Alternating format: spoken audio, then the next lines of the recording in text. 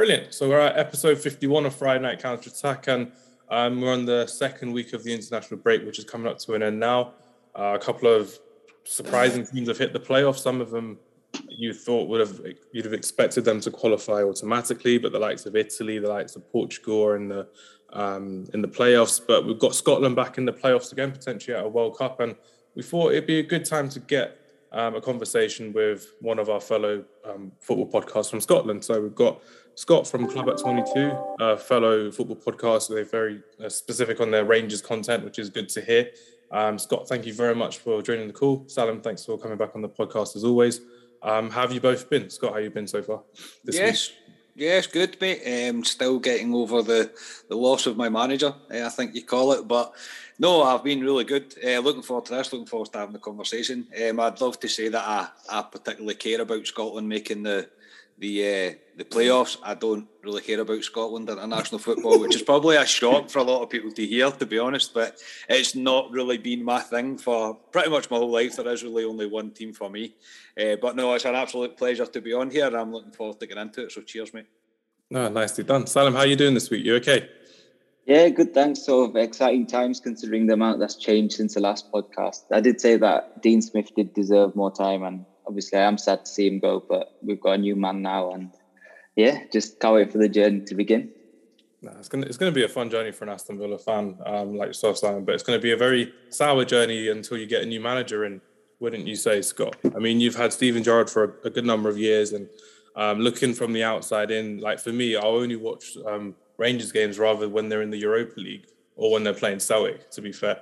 And out of the two Glaswegian sides, I'm more of a Celtic guy than a Rangers guy. I shouldn't have said that, but it's just the fact that like when I went to Glasgow one time, I visited the Celtic store and my mum got me one of those, you know, those welcome to Celtic type shirts, that welcome to Glasgow shirts with the Celtic badges on, and I was like, yeah, this is pretty cool. I like Henrik Larsson, John Hartson, they're decent players. And then I'm just there like, I'll never need to go to Ibrox again. But I'm like, this Rangers side were really good under Steven Gerrard. They're a fun side to watch. The 4-3-3 that they played as well. I think they had like two number 10s behind Morelos once upon a time, which was really fun to see in the Europa League, and especially last season's campaign where it ended so bitterly against Spartak Moscow. But what can we kind of expect from Premier League fans for Steven Gerrard in the Premier League tactics-wise? And what did you kind of enjoy from his time at Rangers tactics-wise as well? Yeah, well, tactics-wise, he completely overhauled the way Rangers were currently as a club, as a football team, on and off the park. He really did. We were in a pretty poor place when Gerrard decided to take over. I remember getting told that it was going to be Steven Gerrard about 2 weeks before he was appointed. And I didn't believe it. One of my friends, I was like, I don't believe you. There's no way it's going to be Gerrard. That's a massive risk. But the stature of the man, everything about him, I completely bought into. I think a lot of Rangers fans bought into it. He definitely developed from the kind of when he first started to take over to from when he left, or from when he was leaving. He was growing as a manager. You could very much see that he was growing as a manager along with his tactics. Michael Beale is another one he's going to Villa with Gerrard, and Michael Beale is he's a bit of a wizard, I think, when it comes to tactics. He's a very intelligent man. I generally think he could get a job at any football club in the world if he wanted to.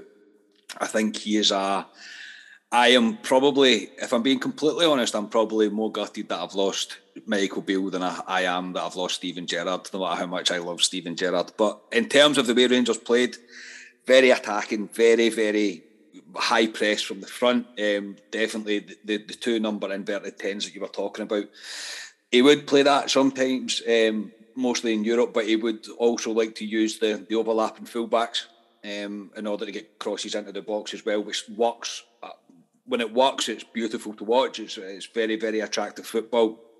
And I would expect from Gerrard that he won't really change his tune. He kind of sticks to a plan, and this is the plan we'll do.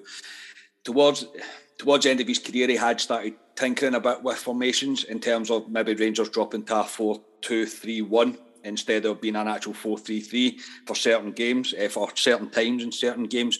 But it's very attacking football. He is very ambitious. I feel like I'm repeating stuff that Gerrard has said himself, but he is very ambitious. The way he's left me will leave a bit of a bitter taste in my mouth, to be honest. Just the timing of it wasn't great. I always knew Gerrard would move on, but it's happened. It's happened now, and we have a saying for our team, for Rangers, is that no man is bigger than the football club, and we stand by that. Really, there's been many before Gerrard, and there'll be many after him. It hurts just now, yes, because we've not got a new manager in, but that'll soon fade. But congratulations to Villa. I think they've got a right steal. Yeah, that's something that I'm looking forward to as well. Sorry, Salim. I was going to say, Salim, I want to hear your thoughts on it. I just want to add a quick point on Michael Beale that you were talking about. I think there was a quote from Gerrard saying that even if he was to coach for 20 years, he still wouldn't reach his level or something that, is that advanced and sort of technical in his coaching. So, yeah, that's another one. That was one that a lot of Villa fans were sort of intrigued in, whether we would get him in or whether he would stay at Rangers. And obviously he's coming with, so even happier, to be fair. Are they taking Gary McAllister as well to Aston Villa? Yeah, he's come back. He was with us about 10 years ago, I believe. Yeah, he was there once upon a time. So that's going to be another return back for the Premier League for Gary McAllister as well. But no, it's like with watching Rangers in the Europa League as well, like I was saying. I was quite happy seeing like James Tavernier doing really well. The three in midfield would do all the jobs needed in the midfield. Like there was no egos in that team, which is what I really liked about that side. Like especially watching some of the midfielders in there just doing all the dirty work. And under previous management, they would barely get a game in there as well. But Salim, just going back on what we just heard from Scott, what from there kind of excited you tactics-wise about what Steven Gerrard is going to do? Do you reckon that could be implemented straight away at Aston Villa? Do you reckon it would take time? How do you kind of see that? Yeah, I think it could. I think we've sort of fallen apart compared to where we were last year. We've made good progress and we were playing some good football too, but the team just looked sort of, ideas had gone, but the main point being that sort of high press and attacking football, that's something we need to be playing with the sort of players we've got. And I think we've got a good fit in terms of like wing backs and stuff like that as well. So yeah, I think we should be able to play the football that Gerrard wants. It just depends how long it could take to implement. But I mean, if he needs to sort of hit the ground running as well, considering the situation we're in this season, we've lost 5 in a row, and if he doesn't win in another 5 games, then it's just going to look even worse. So we are in sort of a rot at the moment, and he does definitely need to hit the ground running. So yeah, the quicker that he can get his ideas across and get the players going, the better. No, that's promising to hear, and it's good to see how Aston Villa kind of just want to move on from their poor start from the season with Dean Smith. And I was one of those people that thought Dean Smith deserved the time because of what he's done for Aston Villa and what he's done for the club, but this is football. This is how it's like in this day and age as well, going forward as well. But mostly, Scott, what I'm looking forward to hearing from yourself is how Rangers actually changed over the years from Steven Gerrard being there from before and after, because obviously they hadn't won the league for a good number of years. And they, I think they were promoted a year or two before Gerrard came into first team management. So I just want to know the main differences that Gerrard has left you as a club from where he actually entered as a manager, really. Without taking up all of your time, I'll cut the kind of last 10 years, a long story short. So obviously we got put down the leagues. It was a tough 10 years for every Rangers fan, to be completely honest. And we've seen some amount of dross, absolute garbage come and go, to be completely honest. And with Gerrard, when he was appointed, things immediately felt different. It felt like, okay, this is a man with a stature. I mean, I know I say there's no one man bigger than the club. In terms of social media and whatever else, Gerrard's got like 10 million people, I think, on Instagram that follow him. I think Rangers' highest one that we have, I think, is about 700,000 on Twitter. So, I mean, the difference is huge in that kind of thing and kind of stature. He was a world name. In football, everybody knows who Steven Gerrard is. So from pretty much the get-go, you could see that things had changed. We'd almost, as a football club, we had almost forgot that we were a big club. We're a massive British club. I'd say I know a lot of people kind of look down on Scottish football and don't look at it in the same way, but in terms of stature as a club, Rangers are a global brand. There's no doubt about that. And Gerrard kind of gave us the belief back that we were, the way his attitude towards the press, the way he handled the press, he wouldn't really conform to the snide wee questions that he would be getting asked from, because some of the journalists up in Scotland are awful. I mean, truly terrible. So they're immediately always trying to find something to kind of beat you with. And Gerrard we've tried to get them on the podcast, but like, oh no, we need like a fee or an appearance fee. I'm like, behave. Yeah, behave. I know, You're honestly. not that big. You come out of Aberdeen and Livingston and these kind of teams. Yeah. One of those things. Sorry, continue. No, but then, as you say, the football started to change, and the calibre of player that we were attracting started to change as well, because who wouldn't want to play football with Steven Gerrard? Who wouldn't want to learn from him? So things got rather exciting. And things didn't happen for him straight away. He always said that he needed 3 years to build the team, and he done it in 3 years. I mean, we stopped Celtic winning the 10 in a row. Celtic were going for 10 in a row. I'll still caveat with saying that we weren't there for the first 5 or 6 of them, so it doesn't really count. But Gerrard stopped it, and he brought Rangers back to where we belong, where we feel that we belong. If not the most premier club in Scotland, but back to being a top club again, and even having a European standing. You mentioned there that you'd seen Rangers playing in the Europa League, and arguably, to me, Rangers should be playing in the Champions League, or at least attempting to get to the kind of Champions League group stages. We might get put out more times than not, but that's the kind of level that I expect Rangers to be at. So Gerrard completely overhauled the club, and I'll be forever thankful to him. He is the guy that brought us our 55th league title, and I've got pictures of him up on my wall behind me, and I'll never forget what Gerrard done for the club. So unbeaten league season as well, remember? Unbeaten league season, yeah, which is unheard of, really, to be completely honest. It's kind of unheard of for Rangers to do that, and he'll be missed, as I say. But I'll say it a few times, boy, on this podcast. No man is bigger than the club. So okay, that's it. Thank you, Gerrard. You done well for us. It's time for us to move on. And the only downside of Gerrard moving on is the timing of it, but you have to respect the man. And if I'm being completely honest, the standard of football we dropped off this season. We weren't quite the force that we were last season. Obviously, last season's going to be put on a pedestal forever because it was 55 and it was an unbeaten season. But even this year, you could see the standard wasn't there. And in hindsight's a beautiful thing. You could kind of tell in his interviews and stuff, the zip, the intensity of him had kind of dropped off. So maybe, I think in time, people will remember Gerrard very, very highly. He won't be remembered as a legend, I don't think, because he didn't cement his legacy by winning more than he did.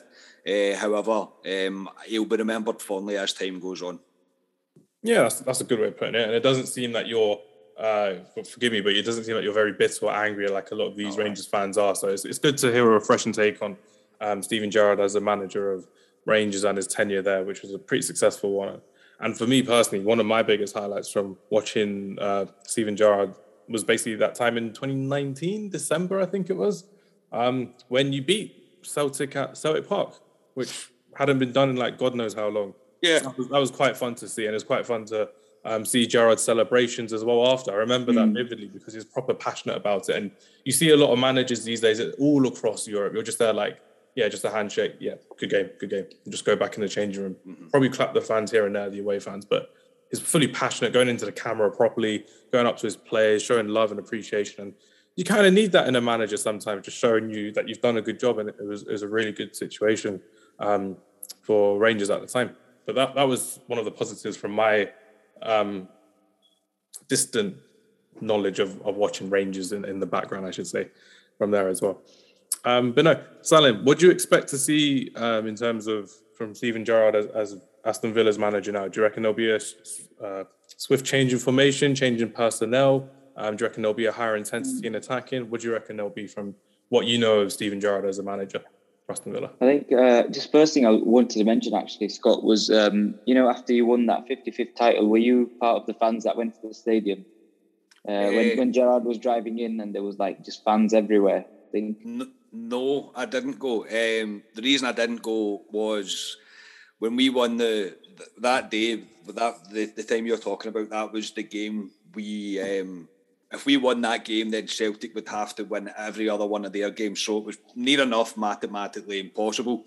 But I didn't go down for it. The reason I didn't go down for it is because I was doing a podcast after it. So I was like, I can't do that. I need to stay and do the podcast after it. Dedication and all that. You've got to be dedicated to do this. And then you understand me. You understand me, Scott. Definitely. Exactly. So, and then the following day, when Celtic drew with Dundee United away, which secured Rangers the title, the first thing I did is I went to see my dad, because my dad is the reason that I am a Rangers fan, and I still sit next to my dad at Ibrox. We've still got a season ticket next to each other. So we did go down kind of past Ibrox. I picked up one of my pals. It was also during kind of COVID time, so it was a bit dodgy, like lockdown. Everybody was a wee bit unsure about what we could and couldn't do and whatever else, but I just went straight down to see my dad and spent a wee bit of time with him, had a wee cuddle, had a wee cry with him, because we were both very emotional about it all, to be completely honest. And then we came back up the road and we kind of drove around Glasgow a wee while. But eventually I just came home. I sat down and my pal phoned me and he was like, do you think we should record a pod like now? I was like, oh, we should. And we just sat for about 40 minutes just talking about the achievement of 55, kind of shared a beer together, and yeah, that was it. And I was overcome with emotion, to be completely honest, that by the time we got to the end of that podcast, because 10 years is a long time to see your club go through what they went through. It was a tough time for a Rangers fan. It really was. I don't think it will ever happen ever again now, due to the way that the club is going to be run going forward. So I don't see it ever happening again. But the emotion of 55 will live me forever. And yeah, no, I'll see if it had been a normal times and not lockdown, mate, I would have been down there with 12 cans of beer, no problem at all, mate, giving it absolutely. But I decided that I would be slightly more sensible and go spend some time with my dad and my best friend, and then I say record a podcast, which is quite sad in all honesty, but that's what you do. Yeah, no, I just remember seeing videos and the scenes were like, amazing. They were all over social media, and everyone was watching. The whole world was turned towards Rangers that day. What I would say. Question is, who do you see replacing Steven Gerrard? Would you take Frank Lampard as a manager or Gattuso as a manager? Would it be Van Bronckhorst? That's the age-old question now that everybody keeps kind of asking me. My personal favourite would be Van Bronckhorst, I think, just now. Purely based on his CV. He did really well with Feyenoord. Obviously, he's been on to China and had to come back due to COVID. But even before that, he's worked under some pretty incredible managers, and he's did his coaching badges as well under pretty good managers. He was assistant to Van Gaal, I think, at one point as well, which is all good. And it's the Holland philosophy of football, if you like, I think would match the players on the squad that Rangers have. The kind of 4-3-3, it'd be quite easy to kind of tweak it in order to make it work at Ibrox. Lampard, no. I like Frank Lampard, I do, but I feel like it would be kind of unfair on him, because I don't think he's as good a manager as Steven Gerrard. I don't think his stature is as good as Steven Gerrard. So in a way, it would be like you've got a diluted Steven Gerrard as your manager, and just because of the name of Frank Lampard, and that's no disrespect to Frank Lampard, because I love him. I've seen a few friendlies at Ibrox when Chelsea have been up, and Lampard was great with the fans. He was absolutely tremendous. So no, not him. And Rino Gattuso, I would love Rino Gattuso purely for the comedy value of it, because him in Scottish football again, I think he would end up on the park fighting with referees and stuff. But he's just too much of a loose cannon for me, Gattuso. He's had some big jobs, but he was never really successful at them. And I just feel like some of the decisions and the standard of football up in Scotland, it would drive him mental, and he would probably be suspended more time than he wasn't. So I seen Ronald Koeman's name was getting thrown about today again, but I don't think there's much in that. Rangers are keeping very tight-lipped on this, and they tend to do this now under Ross Wilson, the sporting director, the football director that we have. He keeps things very, very tight-lipped. So Gio was confirmed due Gio's agent. Giovanni Van Bronckhorst's agents come out and said that he'd spoke to Rangers. There is another two we have on the short list that we seem to be very happy with, but nobody knows who they are, so everybody's just guessing. But my money would be on Giovanni Van Bronckhorst. And if it is, wait and you see Hampden on Sunday, if it's announced before the game on Sunday, it will be a sea of orange, I tell you that.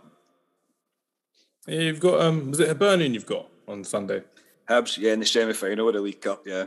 Yeah, that's going to be at Hampden Park, so that'll be absolutely insane as well, full crowd capacity and everything. But it's exciting times for Aston Villa, but almost from your perspective, exciting times for Rangers as well. It's just the majority from what I've seen and listened to over the last week or so is, damn it, Gerrard, why are you leaving us mid-season type thing as well. Because it's like you said, Rangers are a team that you expect to be in Europe every other year, Champions League or Europa League. And even for me as a Man United fan, I remember nights against Rangers in the Champions League at Ibrox. It'd be intimidating games to be watching, let alone like if you were there as a fan, because it's just one of those stadiums that has such an imposing atmosphere, which is great to see as well. But no, thanks for the chat regarding Rangers. Hopefully you won't be bored by us talking about different types of manager styles and the Premier League going up for the rest of the podcast as well. So thank you very much for that, Scott. But no, we're basically just going to be talking more about the rest of the Premier League coming up. I'm bored of the international break personally. There are a couple teams that I wanted to talk about in the international break, but I've just forgotten because that Rangers conversation was a lot more interesting to me than who's going to be in the playoffs for the World Cup next year as well. But that's fine. But no, so I'm starting off for the weekend ahead. We've got Leicester versus Chelsea. So Brendan Rodgers, who is linked with a move to Manchester United as a manager, don't think he's going to go against Thomas Tuchel and his Chelsea side, who look like a force to be reckoned with as well. What do you reckon about this game coming up, Salim? Leicester or a Chelsea win? For me, it'd probably be a Chelsea win, 2-1, I think. I think the way that they're playing as well at the moment, and they've got such strength and depth. Like the conversations I've been sort of hearing is the team with the best bench will win the title this year. Is what, like, you know, the team with the most strength and depth are basically going to win the title. So for me, it's between them and City as it is. Not Liverpool. But I don't know, when you've got Liverpool and then you've got someone like Salah, who's, you know, unbelievable form right now. So, I mean, it's between them three anyway, but I think it might come down to the team with the most depth at the end of it. Yeah, that's true, actually. It's just one of those things. It's a long season. You've got the Champions League. They'll probably go in for the FA Cup as well, Chelsea, like they always do. So it'll be quite good to see how they end up doing. Scott, what do you reckon about Leicester versus Chelsea? First of all, are you a big fan of the Premier League? Do you tend to watch it, or is it more of a background thing for you? Yeah, it's kind of background, mate, to be honest. I see the Premier League, this is pure, like, that's the most Scottish thing to say, FIFA, with the Premier League to me. It's like, the whole money and aspect about it. It's hard when we live right next door to you, so it's like, obviously it's a bit, you're the big massive shiny thing, and we're the nothing really. We're not really anything. But it's amazing how much Scottish football kind of consumes us.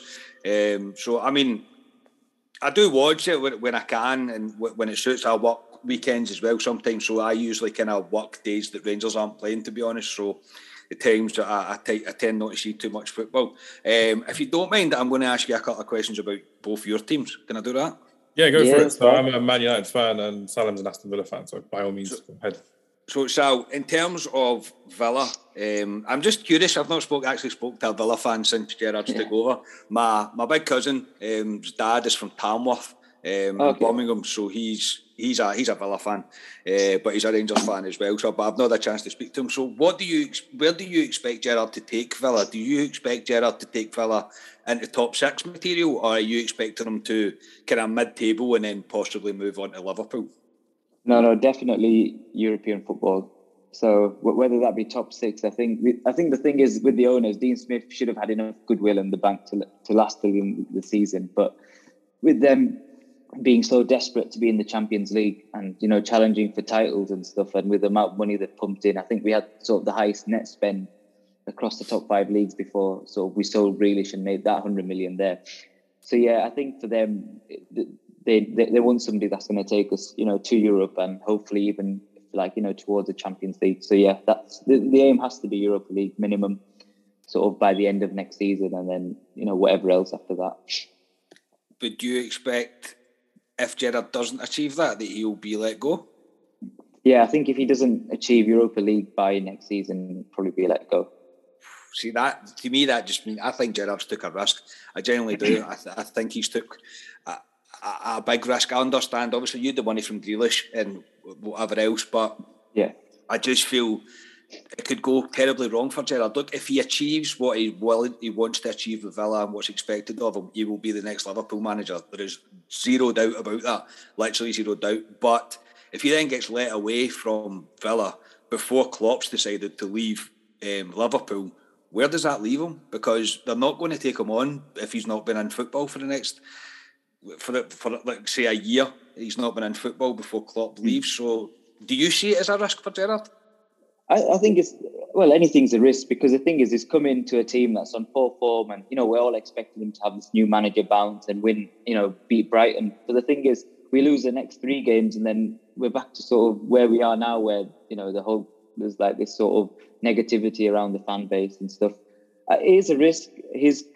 From what I have read, Klopp's contract runs out in 2.5 years, and Gerrard's contract is sort of 3.5 years. So there is that year of compensation which we would get, but that doesn't sort of mean anything if you're losing, your man that's taken you that far. I don't know, that everyone's saying that he's definitely going to go for Liverpool, but I don't know, maybe he might have some loyalty towards us and try and push us further, but no, he won't. He told us that as well. Trust me, he won't have the loyalty towards you. He told us that. Like 3 weeks ago, didn't he? He's like, do I look Cecil? Do I look happy? Exactly. 3 weeks later, it's done and dusted. He's a very good media man, is our Gerrard. So, don't believe everything that he tells you. Look, I would be lying if I said I wanted Gerrard to succeed. I don't want to see him fail, but I don't want to see him hit the ground running, which is unfortunate for Villa, because obviously it would have a diverse effect on you. I just feel like he should have waited longer. I'll ask you a question about Man U, if that's all right. Why is Solskjaer still in a job?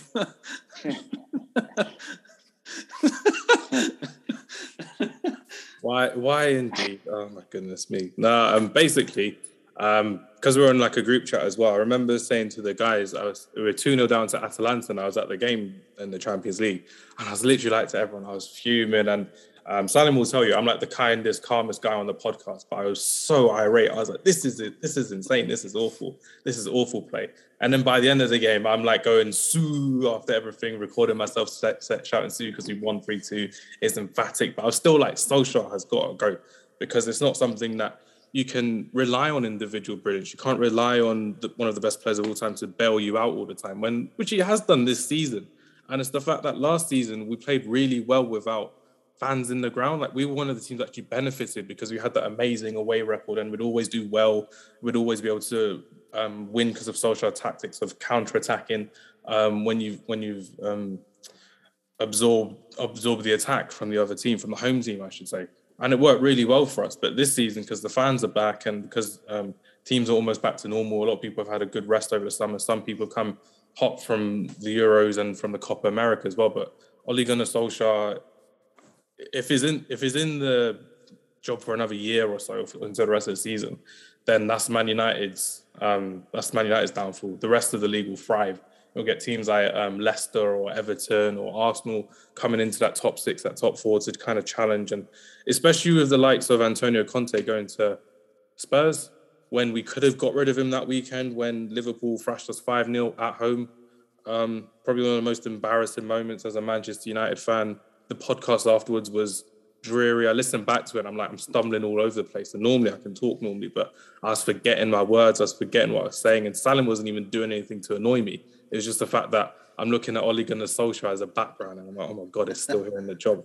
Because that's the thing. A lot of his friends in the media, his Gary Nevilles, his Roy Keanes, are big influences in this. And it's the fact that when you're an actual fan and you're going to the game and you're paying your hard-earned money and you're watching this week in, week out, or month in, month out, you're looking at it thinking, there's so much more that we can build upon from what we have here. Solskjaer is not the man to build upon or to put your money into. You wouldn't want. It's like when you would see Sergio Aguero come through on goal in his first season and Bernardo Silva come through and goal and signing. Like, okay, fair enough. This is what happens one day. But then Bernardo Silva scores 2-3 years later, and it's the same problem every season. Basically, we're looking at how to defend, how to use the midfield with lackluster midfielders. McTominay, Fred, Matic just passes best, and you're kind of looking at it thinking, there's all this blame on Paul Pogba for some reason, and just, it's all over the place for Man United fans, and they always need someone to blame, like a scapegoat. But it's just the fact that Ole Gunnar Solskjaer has to take the blame. And we should have really gone in for a new manager. Ralf Rangnick would have been a good alternative option for the rest of the season. I really like his style of play. I'm actually studying about him at university as well in terms of his coaching drills. So I'm quite happy to learn more about him. But it's just one of those things that the Glazers just like a yes man in their ranks. And that's what works with Ole Gunnar Solskjaer. And they don't care about if we win a league or if we win a trophy or a Champions League or anything. But the fans do. We're the ones that pay week in, week out to go and watch the games, and we travel up there and back again.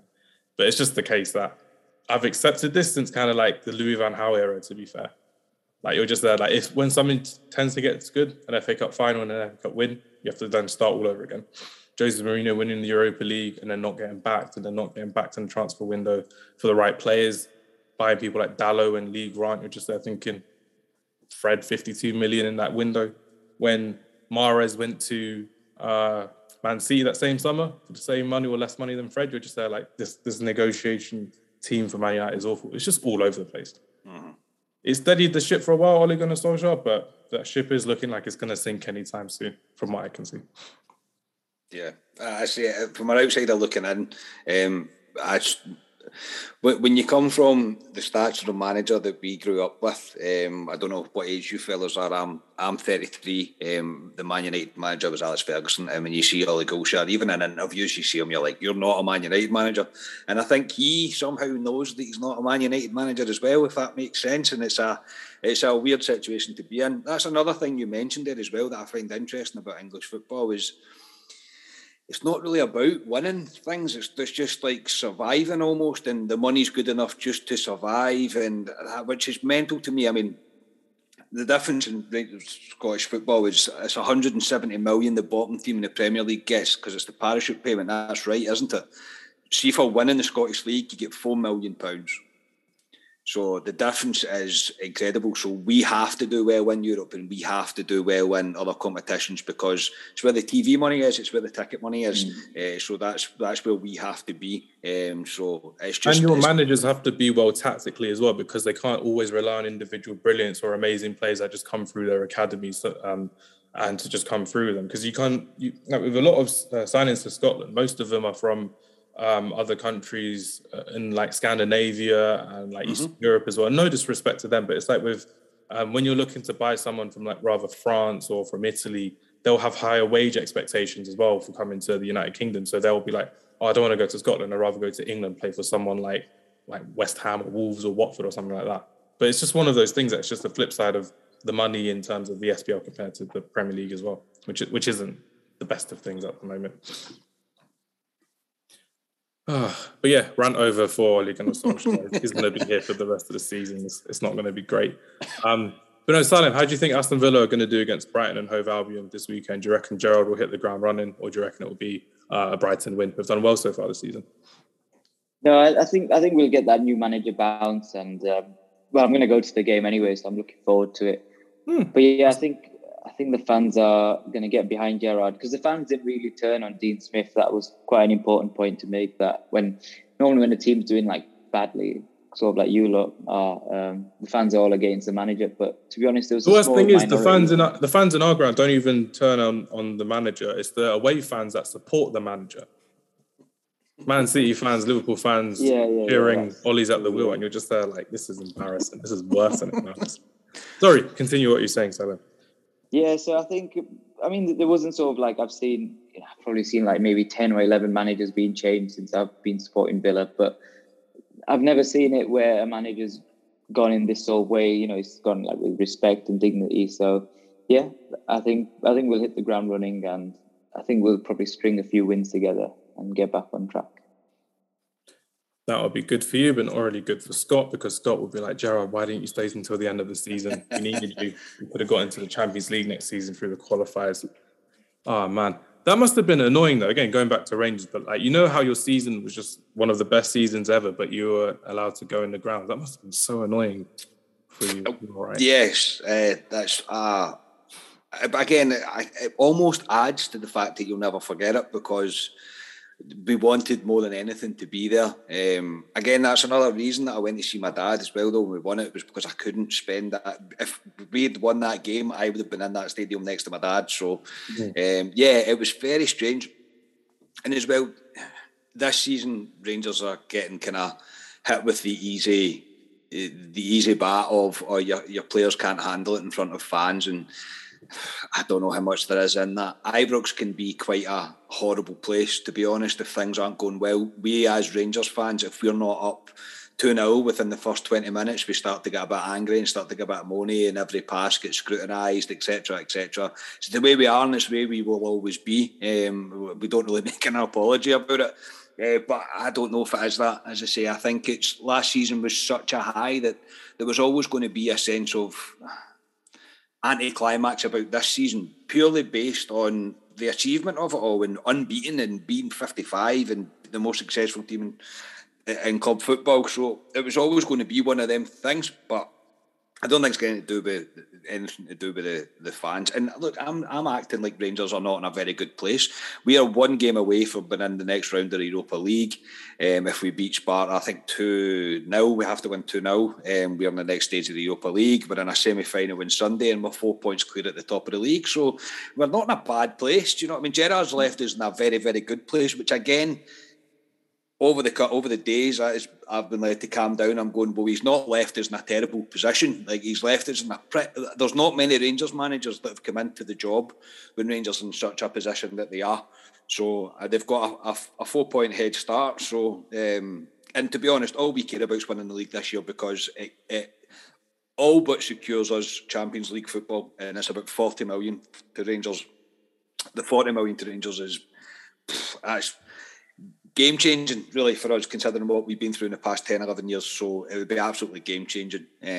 But yeah, back to not being able to be there, it was tough. But trust me, mate, we sure made up for it in other ways, telling you. Definitely. No, I can see that as well, which is a good thing as well. But no, it's just with the fact that fans are going back to the grounds as well, even with Salim going back to the Villa games this season, me going back to the Man United games this season, we're just thinking like, it's almost like a blessing in disguise that we had the whole year out, because we appreciate it a lot more now when we go to games. And I'm pretty sure, Salim, you're feeling the same way about that. Win, lose, or draw, you're a bit more appreciative about going back to games now this season. Yeah, definitely. I think I went to the last game before COVID stopped football. It was the Leicester away game. Yeah.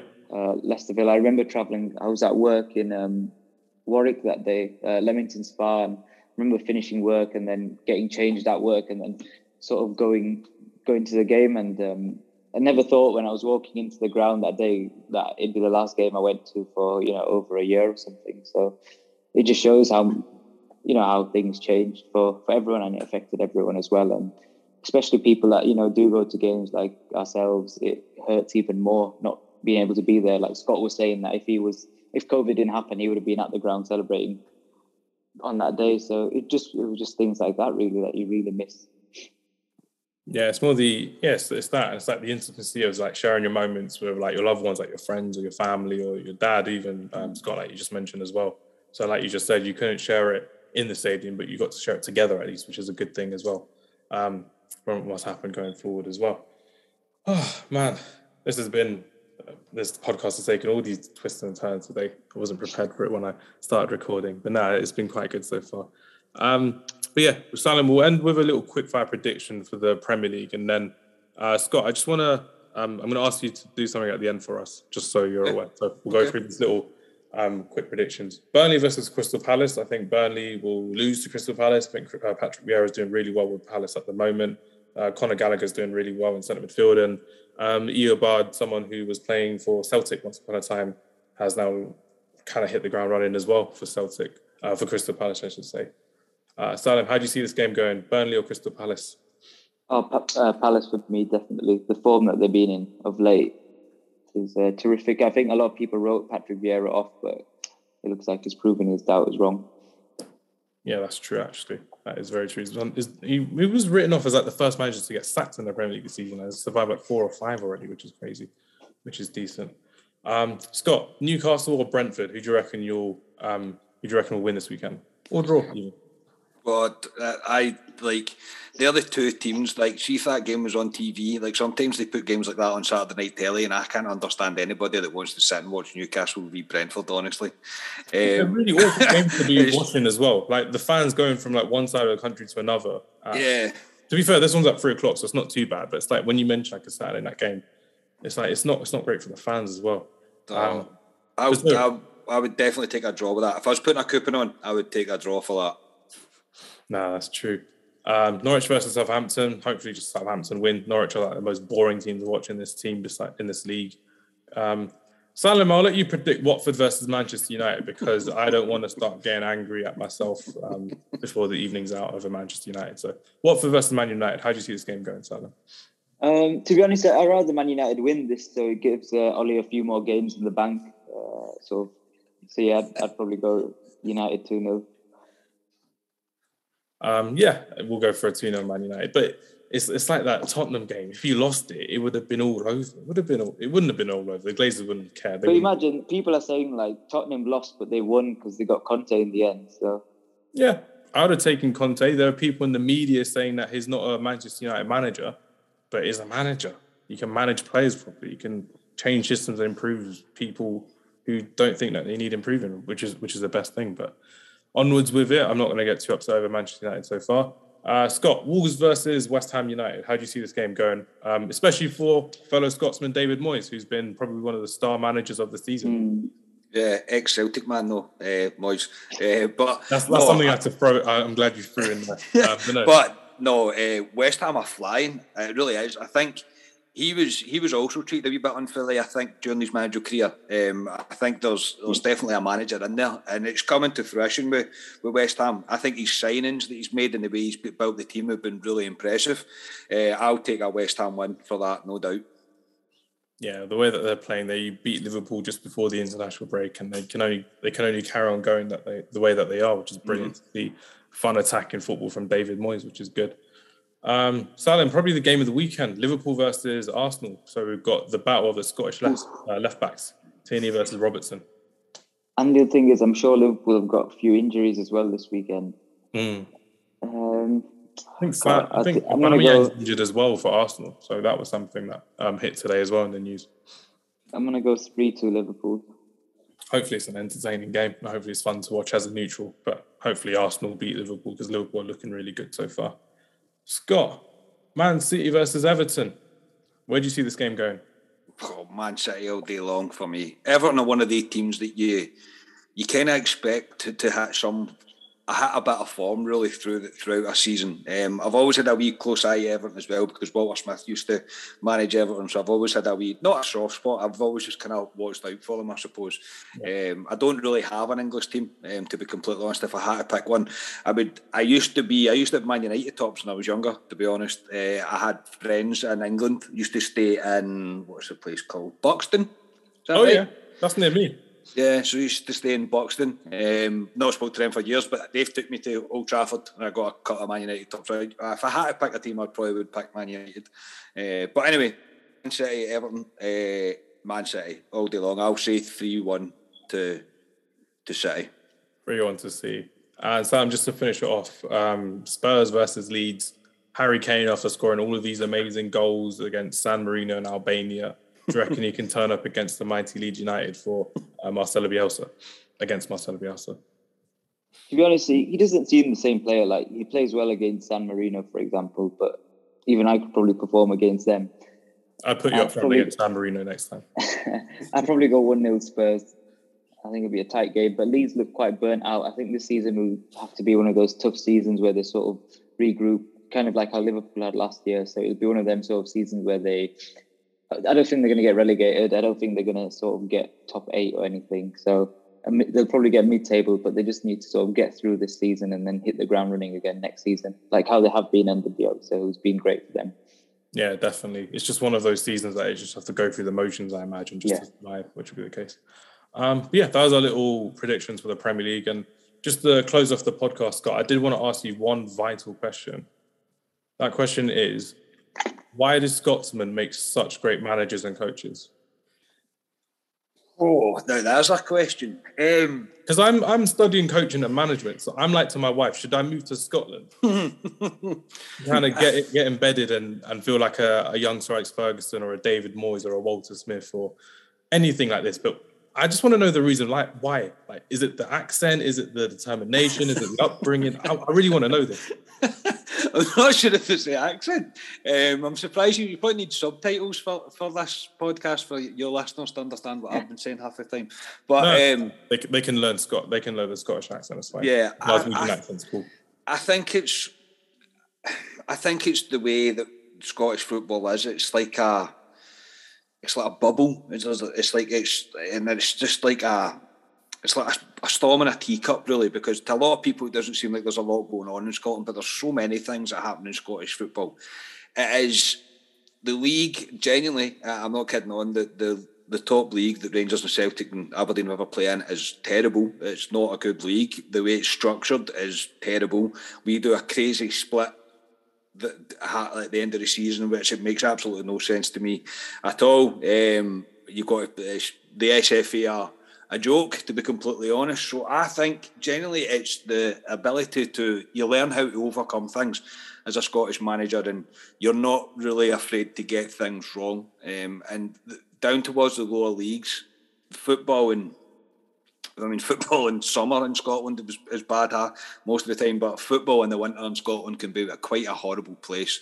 It's never good. The amount of times I go to Ibrox during a season and I know I will be absolutely soaked by the time I leave and by the time I'm walking home, it is inevitable that it will happen. It's probably resilience and learning to overcome absolute nonsense. But I would be lying if I knew the answer. I would be telling lies to that. But you've got a shout. Scottish managers tend to do pretty well. Many are in the Premier League just now. Yeah, so you've got David Moyes, you've had Sir Alex Ferguson, Aston Villa have had Alex McLeish as well, Salim, you've got Gary McAllister as the assistant manager, or one of the assistants at Aston Villa as well, currently at the moment. I think Paul Lambert, he wasn't that bad, he was Scottish. He was decent at Norwich as well. He was at Aston Villa as well, I think, Paul Lambert. Walter Smith, like you mentioned as well previously, at Everton, and he was an assistant coach at Man United as well once upon a time, Walter Smith was. So it's not too bad. And obviously you've got the late Jock Stein from Celtic, your arch nemesis, is across the city, but we don't have to mention him any longer, which is perfectly fine. But yeah, I was just gonna mention Scott. I've been I don't follow the SPL properly, but I think it's a bit strange because what is it? All the teams play each other twice, and then we play 3 times.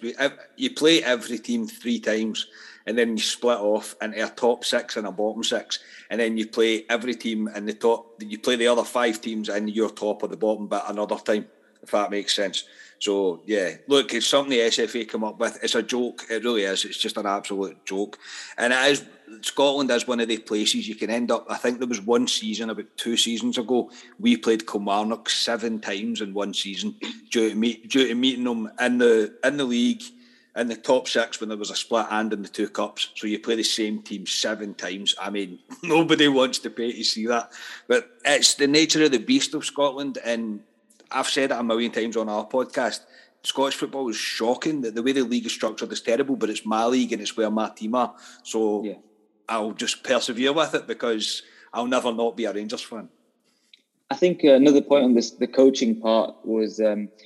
maybe it's due to sort of, not in a disrespectful way, but sort of the quality being sort of lower. As in, like, you can't just attract like a big match winner that's going to come in. I think there's more emphasis on sort of coaching and sort of, preparing a well-rounded a team to, tactically. I think there's more emphasis on tactics than on sort of individual brilliance. Maybe that's just, an aspect of it, that there's more, they'd probably study harder coaching-wise because they know that they're not going to have, £100 million to spend on these kind of players. And, all the teams are probably more competitive in that sense. Because I'll be honest, when we were in the Championship, I'd probably say the Championship was a more entertaining league than the Premier League was. I mean, the players were the quality was lower, obviously, but there were still some good players and anyone could beat anyone, which was sort of the best part about the Championship. You could be sort of 10-game losing streak and beat the team that's at the top, and that would happen on a weekly basis. It wasn't even like a shock result because they were happening so often. I mean, if you look at us when we got promoted, we'd just lost to Wigan 3-0 away from home. We were like 15th in the table or something, and then we drew one and then we won 10 in a row. So we were nowhere near that promotion picture, and we shouldn't have been. But the run that we put together, and the year before that, Fulham did the same, where they sort of went on a run. towards the end of the season and got promoted as well. So yeah, I just think maybe due to the sort of circumstances that the league is in, there's more emphasis on being a better coach and tactically preparation and things like that. Yeah, what I will say is when Gerrard first came, he struggled to overcome the park the bus that most teams tend to do with Rangers when they come to Ibrox, especially. As you would expect, a draw to them at Ibrox is a great result. So they tend to just park the bus, and Gerrard struggled with that for a while. However, obviously he's going to be moving to the Premier League now, where most teams go out and attack. That's pretty much what teams do. So Gerrard will do well if that's the case. If it's going to be all-out attack, then Gerrard can put together a rather attacking team that will do a high press, and he expects a lot from his players. He expects a right shift from them when they're on the park. So I'm interested to see how Gerrard does. I generally am. Right now, as I said earlier, I probably wouldn't wish him all the best, but I don't particularly want him to fail either. I'm kind of in that middle ground. Somebody described it as it's like your wife's just left you for another man, and that's kind of the way it felt, to be completely honest. But I mean, we'll wait and see. But it could work for Gerrard. It might not. I think you probably will win at the weekend. I would imagine you'll beat Brighton. I think it will get. Once he gets the next transfer window under him and decides what kind of business he's going to do, if any, that'll be the right time to kind of judge him after that, I think, towards the end of this season, to see how he's getting on. From what I understand, he's sort of analysing his squad right now, and I think him and his team are him and the coaching staff are putting together sort of recommendations. There is going to be money to spend, from what I've heard, about 60 to 100 million approximately to spend, But this is the thing in the Premier League, like every team's got a £50 million striker. Like it's just such a normal thing and that's why I think it'd be refreshing to have somebody like Gerrard and his coaching team as well, that have got this sort of expertise that they've built up. Because when Gerrard did take the Rangers job at the time and Lampard took the Chelsea job, sort of similar times, and everyone was like, oh, he's only going to Rangers, that's not a good job kind of thing. And Lampard's got the Chelsea job, he's done way better. And so John Terry was our sort of assistant head coach. So at the time everyone thought that, Lampard's clearly won from this, and Gerrard sort of picked out the shorter straw. But when you look at it now, the amount that he's developed in them years at Rangers, and if you look at what's happened to Lampard, not that he's sort of a poor manager, but maybe he should have gone down that route and, improved on his coaching first. It was his first, he was at Derby first, to be fair. But still, you look at Gerrard and how well he's done, and that's from Scottish football. So I think a lot of people do try to knock Scottish football, but there's clearly something there that the Premier League doesn't have. I would agree. And I would agree as well. So much to learn from Scottish football. Especially in the manager sense as well. Scott, this has been a great podcast. It's been great to have you on. Next time we'll go to Pollokshaw Road in Glasgow. We'll go to a restaurant called Buddy's, which is very nice. And I like going to Glasgow. It's a nice city for me to go and visit, especially being near Loch Lomond. So if you ever get a podcast in the future, hopefully next summer or something, we'll come up and we'll come for a joint podcast somewhere in Glasgow, which will be good.